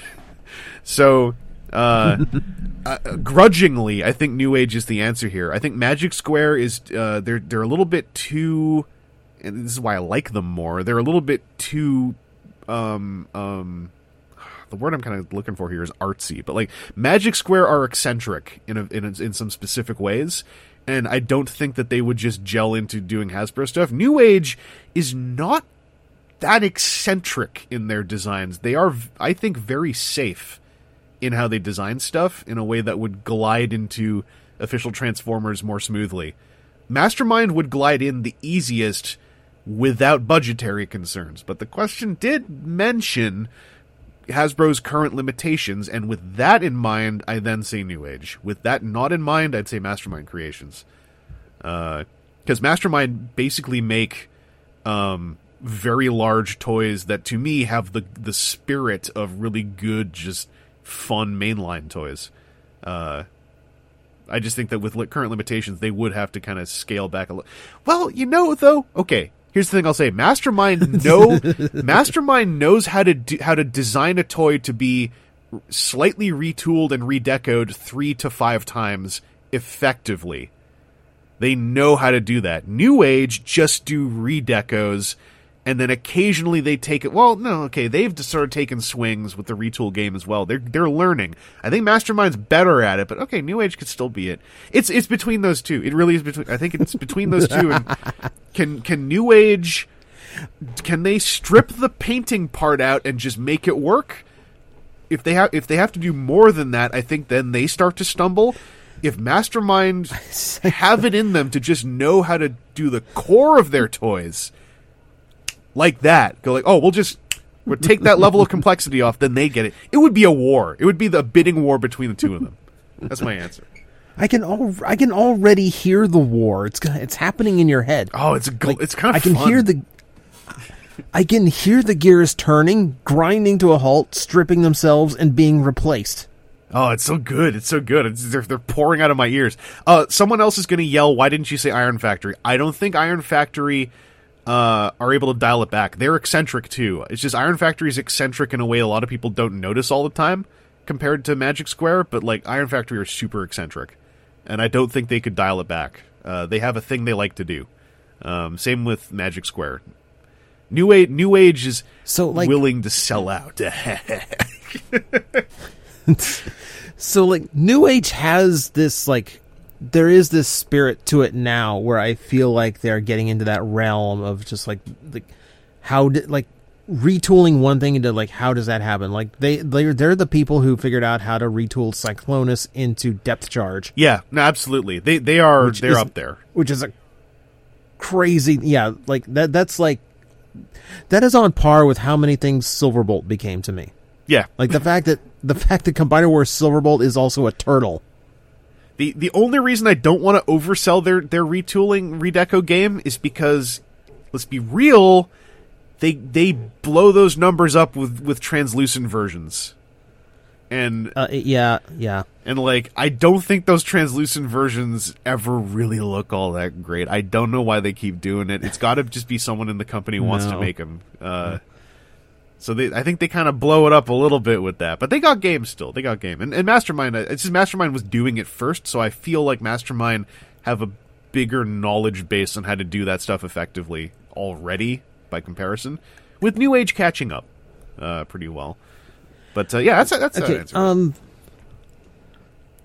I will say this, and someone marked tape. What episode number is this? What episode number is it? Where are we? We're 624. 624. All right. In defense of the clear plastic versions. Holy. This is the only time you're going to hear this. It is something that is very popular in Asian design, and you see it in the Gundam toys, because it is actually pretty common to see all translucent versions of toys over there, especially like all clear Gundam models is a big thing, especially the ones where you can see the internal mechanics. A lot of times they end up being exclusives for whatever reason, but like, there is a track record for why they're producing like all clear variants for everything they produce. It does bulk the numbers, and yeah, like outside of a Starscream, it makes no sense, but they've obviously they like identified a market, because like it is a thing for some collectors, and like it seems to sell it, as well as anything else they put out. I'd completely concede that point. Like, that makes sense to me.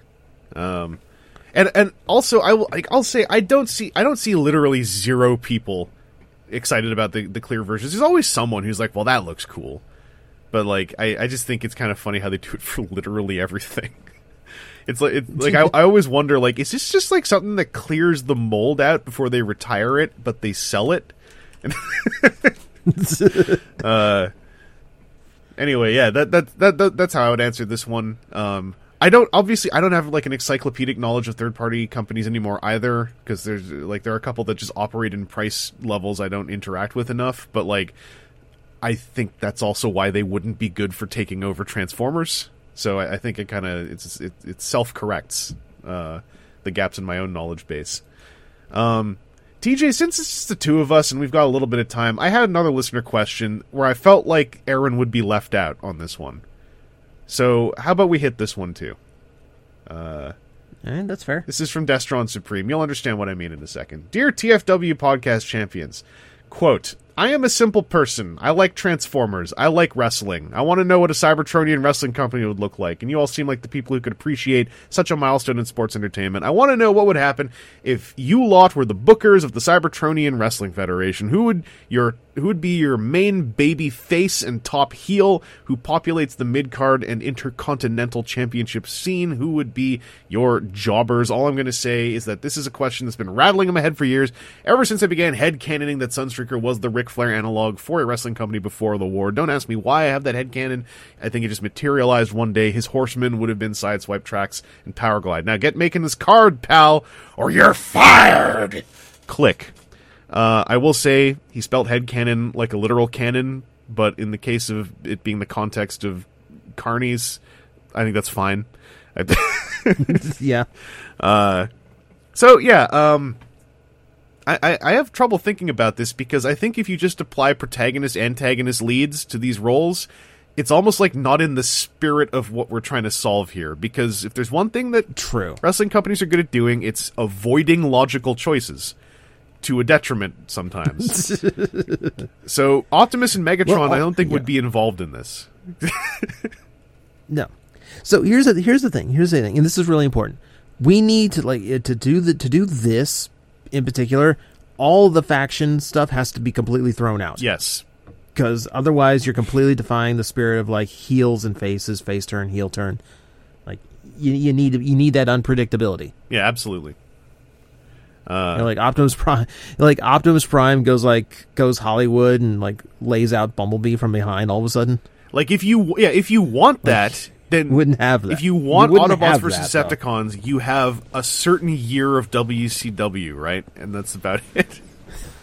You have Hollywood Hogan and his. I mean, that's what your Nemesis Prime is, though. Oh, jeez. It's Hollywood Hogan. Oh, is this the same guy?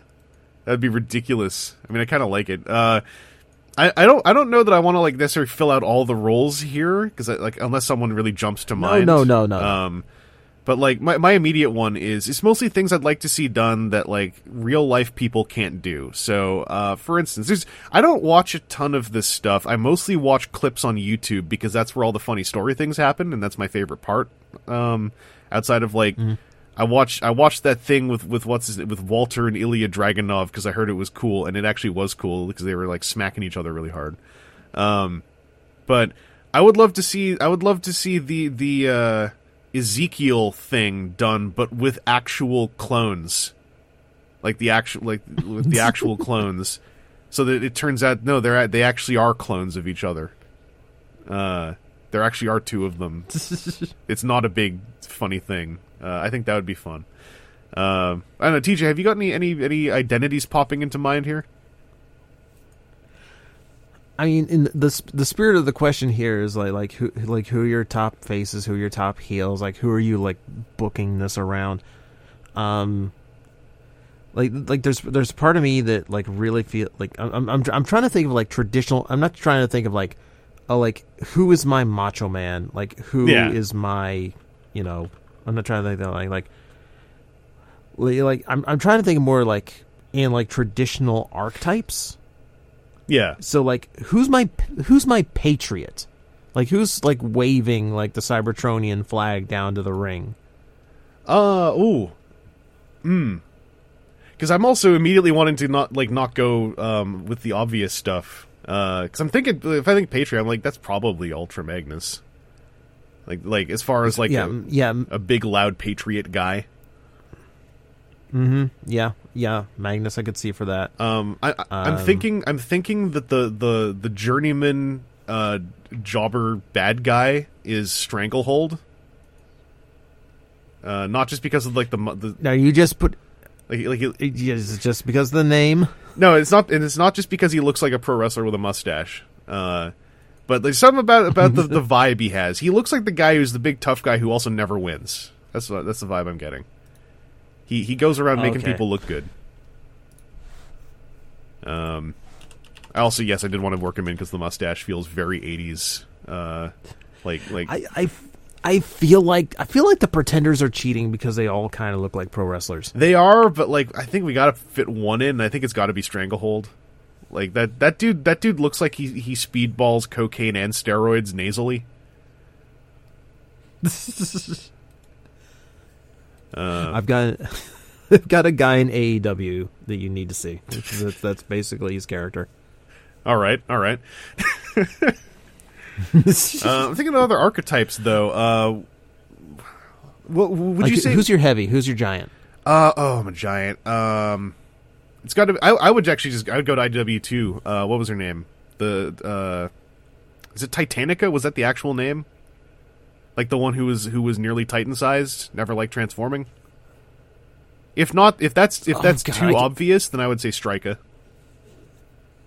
Strika's good. I was thinking Lugnut potentially. Lugnut, I feel like is the large guy who also actually always loses. Like him and Stranglehold feel like the guys who... Or Lugnut. Well, like Lugnut and Stranglehold look to me like they're the guys who look like they win a lot, but actually never do. Like they're the ones where you just buy the idea, oh, those guys must kick a lot of asses. But like if you go diving in the tapes, you're like, wait, they've never won. They just look like they do, so that the good guys who fight them look really cool for winning. Like that, like Lugnut gives me that vibe. Like Lugnut, he's maybe won once in a while when he was younger, and that's the footage they use for his entrance. But like, he gives the impression, oh, Lugnut's dangerous, but like he's never actually won. Like that's the vibe I got. I was thinking of him for that role. All right. I've got my top face in mind. All right. My top face is going to be Springer. Yeah, I see. Actually, that's friggin'... I don't know why, but yeah, that's a 100%. He's got the vibe. Because he's got that action hero bravado to him. He's got like that... He has that confidence level. He's a total Hangman Adam Page. He just looks like a guy who is... Kinda. He's a guy who's like... There's nothing really defining about him, but he also seems like he should be a top, like, character. Mm-hmm. But he's just a green guy with a sword. But he also just seems like he should be a top character. Yeah. Here's the one that might... Like, this is also the one... We got to fit in... Who's the creepy supernatural guy? And I think maybe as a rule, let's just say it's not Bludgeon. Okay. Because I think Bludgeon is the immediate answer, so I want to know if there's someone else. Do we have Mind Wipe as a Papa Shango or something?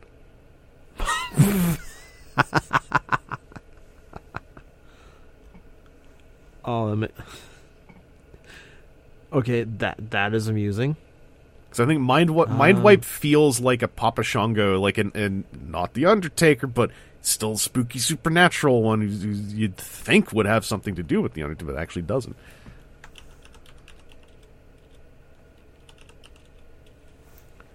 I'm trying to remember who was the one from IDW 1.0 that was so creepy. You thinking of Sunder? Yeah. I can see that. Sunder would be more of like a the creepy like giant though. He'd be a Kane. He'd be like the one who's like creepy but also is like Kane's a better fit. Yeah. Yeah. So I have another top face idea because this one just jumped to mind immediately. Strong Arm absolutely would be just like the one who's on every single TV show. Strong Arm's got the Springer vibe. 100%. Just like you seem like you're someone who just like is on TV all the time. I mean, Strong Arm is just very babyface too, because she's very much played by the book, by the rules. Yeah. It's just a good foil for like for cheaty heels, that kind of thing. Who else jumps? Strong Arm was another one that jumped to mind. Like Crash, like you like that. I imagine like Crasher is the main rival there. Yeah. Crasher fits is absolutely like a psycho Luna Vachon kind of vibe. Oh, and you know what? Psykill as the veteran manager type, like the Jerry Lawler or whatever, the Freddie Blassie. Like Psykill the one that was more famous in another territory. Yeah, Cycle had a famous run nobody ever saw, but when we see him on TV, he is just telling people what to do. Like he never gets in on the action. He's always yelling at people from the side. The Cycle is an absolute manager. I'm thinking the only other things I think that like jump to mind is like caricatures to fill in. Who's a Bobby Heenan? And who's an Ultimate Warrior? Who's a roided out dirtbag that everyone hates working with?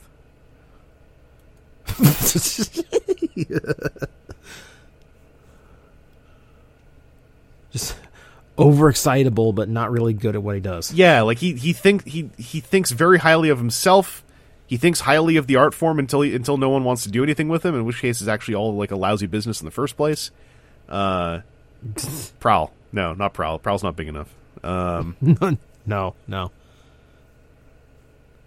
Oh, Big Daddy. Big Daddy? Yeah, Big Daddy. Big Daddy came in. He's also a car robot. He's like, no, I'm going to be great at this. My name is Big Daddy. I've got an entire lore in my head. I've written comic books about myself. And everyone's like, yeah, but Big Daddy's a dirtbag. Everyone hates working with Big Daddy. Even Dirtbag hates working with Big Daddy. Dirtbag, I forgot how many Transformers are called Dirtbag. I'm just pretty sure at least one is called Dirtbag. I'm going to double check that. But Dirtbag would be our Brooklyn Brawler, I think. Yeah, there's a Transformer called Dirtbag. Okay. All right. Yeah. That's his only thing in the Ninja Turtle character for a while. Yeah. This is the one of the auto rollers. This is the dump truck auto roller. Oh yeah, that's totally a Brooklyn Brawler. This is Big Idiot. He's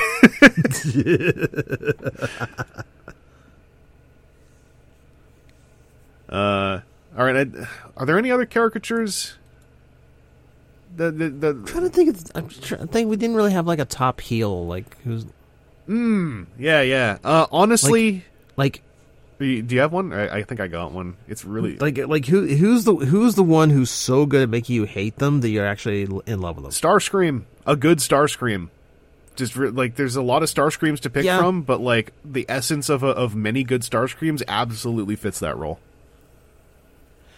Oh, the ego, the cowardly streak when it's time to actually put up or shut up. Yeah, and then like also the occasional like actual like really efficient at winning, sometimes like almost shockingly so. It's like sometimes this guy's actually really good at this. Like you forget because he's such a coward. I think he totally fits in. Right. He's got the promo skills, as they say. You know, he's a talker. Like totally fits. I could absolutely see him coming down to the ring with the crown and the cape. I think the Micromasters. A lot of Micromasters, other than Big Daddy, I think also are populating this. Micromasters and a lot of vehicle mode Transformers that have like their own little gimmick lines, Sparkabots and whatnot. I think they totally fill out the indies. Like they all look like main characters, but they didn't figure out how to get onto TV. Let's see. Because Big Daddy's like a chip on his shoulder. Because he's like, I'm not an indies. True. I'm not indies. I'm big time. I'm Big Daddy. As long as we're bringing up the Micromasters, like we would be remiss if we do not mention the actual pro wrestler amongst Transformers, who is Road Handler. Yeah, Road Handler is the indie darling Road Handler is the indie darling who totally runs the Intercontinental Circuit. Like that's your Claudio. It's 100% your Claudio Castagnoli. Yeah. That's your workhorse. Yeah. Road Handler, in fact, best worker in the business, but everyone's like, red car? Another red car? All right, sure. Yeah, I think that totally works. There's other characters. Like, I don't want to get into like who's the big boss guy who runs the company thing. That's getting too far into like one company. I think. So, yeah. This I think we got this sorted. Like a lot of those things like mid card to top card people. We were good. Hey, we're good at this. We should run a company. So go get Silver Spoon into having $1 billion so you can hire people and get one of these things. Yeah. Let me talk to my dad who owns a football team. Yeah. Just get on that, and we'll be good. Thank you for the questions, Kevin Sig and Destron Supreme. We're going to close this one up by talking a little bit off topic about things that are off topic from the Transformers TM. I got something I can talk about. TJ, how about you? Have you got something you can talk about? Not especially. Like, off topic, the only thing I got was a new Switch game. Ooh, which game? That's Splatoon 3. Oh, the entire swathes of my Twitter timeline are being devoured by new Splatoon. Yeah, it's Splatoon again. Yeah. It's still a lot of fun. They've cleaned it up a little bit. The single player is more fun than it was in the last few games. Oh, that's good. Nintendo was like, God, like Nintendo has this new thing where they put some like insanely stupidly difficult challenge at the like post credit section of the game. Just yeah. If you feel like torturing yourself, you can do. So like Mario Odyssey had like a 20-minute long level that you had to do in one life, and that was it. Is that the moon? No, it's beyond the moon. It's like oh yeah, this is like dark side of the moon, darkest side of the moon. I hate it. I tried it. I hate it. Okay, so guess what? Splatoon does that too. Oh God. And it's not okay. Now it's a little bit more merciful in that you actually have checkpoints that you can restart at, but it also depends on the currency you've been building up in the single player, so you could run out of attempts at this. Oh God. And yeah, it's 5 sections. Every one is balls to the wall difficult. There's a rail shooting section where you have to hit literally every target or it just dumps you in the ocean, and I hated it. And then the final section is where I experienced my first bout of blinding anger. Because it is a gauntlet of 30 overpowered enemies, and it's the enemies in the single player campaign where like 2 or 3 is an actual threat. And this is like you have to beat 30 without dying. Like, I know who these challenges are for, and I think it's fine to have them in it, but damn, like, I wish I could, like, unsurface them sometimes. I'm like, just don't tell me. Just don't tell me. Just... You know what? well, that's the thing. It's like, it's also one of those Nintendo challenges, so it's like, your pot of the gold at the end of the rainbow is usually empty. Yeah. like you get like a set of ears you can wear, a custom little title for your online banner, and that's basically it. That's basically all you get from it for hours of torturing yourself. So, did you do it?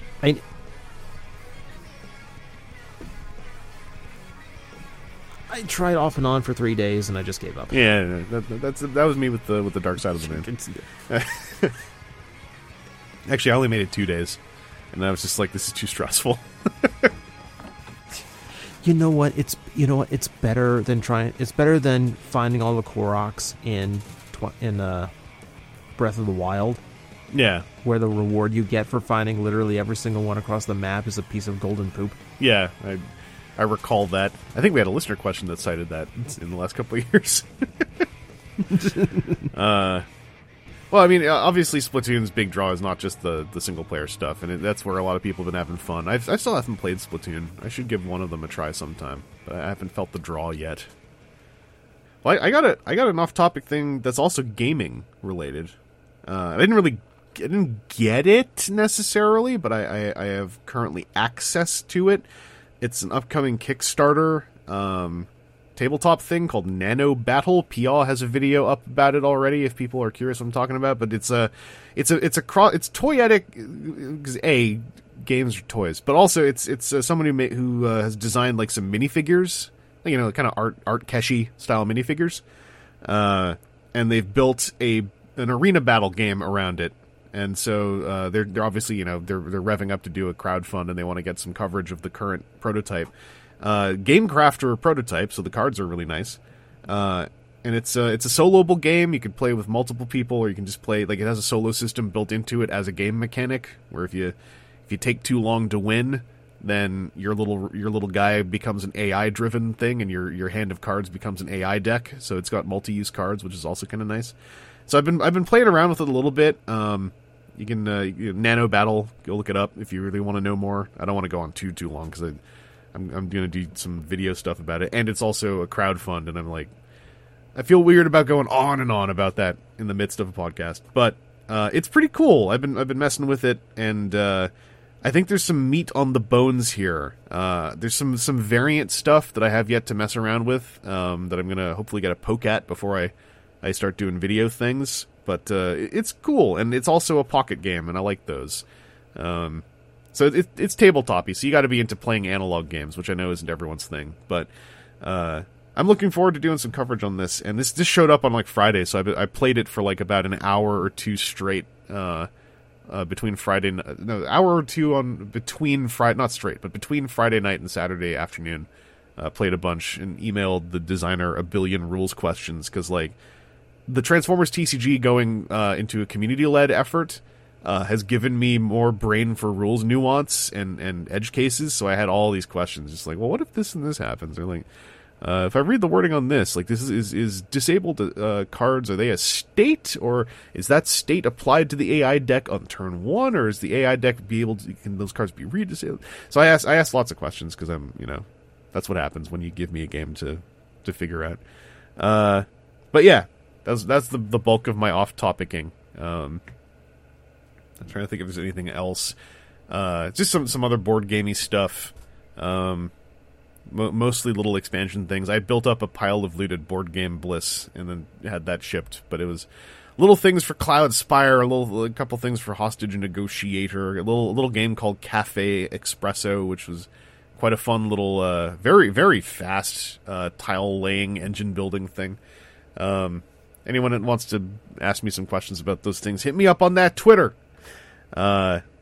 Oh, and I also got the Decepticon core set for the Transformers deck building game, Arising Darkness. The main thing I can report, if you have everything, including the two small expansions, which are not necessarily out yet, one of them is just shipping, but if you got them at Gen Con and you got Arising Darkness and you got the core game, all fits in one box. You just have to kind of make your own insert. But I did it, so it all fits in there. That about does it for my my off-topic tabletop-oriented off-topicing and slight on-topicing. Yeah, that brings us to a close on episode 624. TJ, thank you for joining me. We finally did it. Neither of us got hit by a car this whole time. This is true, yes. Unless I missed something. Also, Aaron, if you're listening to this, I hope you're doing all right. I mean, if you're not, then I would have talked to you about that before you listen to a podcast episode. But do send Aaron, dear listeners, your well wishes. Also, because even if he didn't get in an automotive incident, he's also in the midst of doing a big house move. And guess what's not relaxing to do? Is a big house move. Mm-hmm. Send him some good cheer. And, hey, if you're in his area, go help him already. Jiminy Cricket. Anyway, we'll close out there. Thanks, y'all, for listening. And, what's that noise? Is that I'm over 8 stories up. Is that a car? Is that a car in my wood? Ah!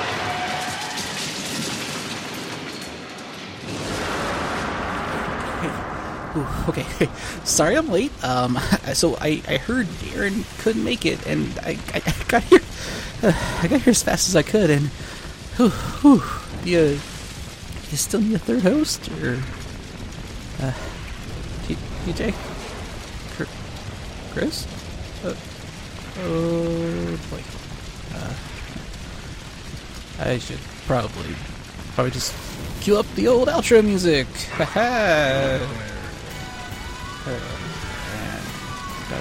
Sirens?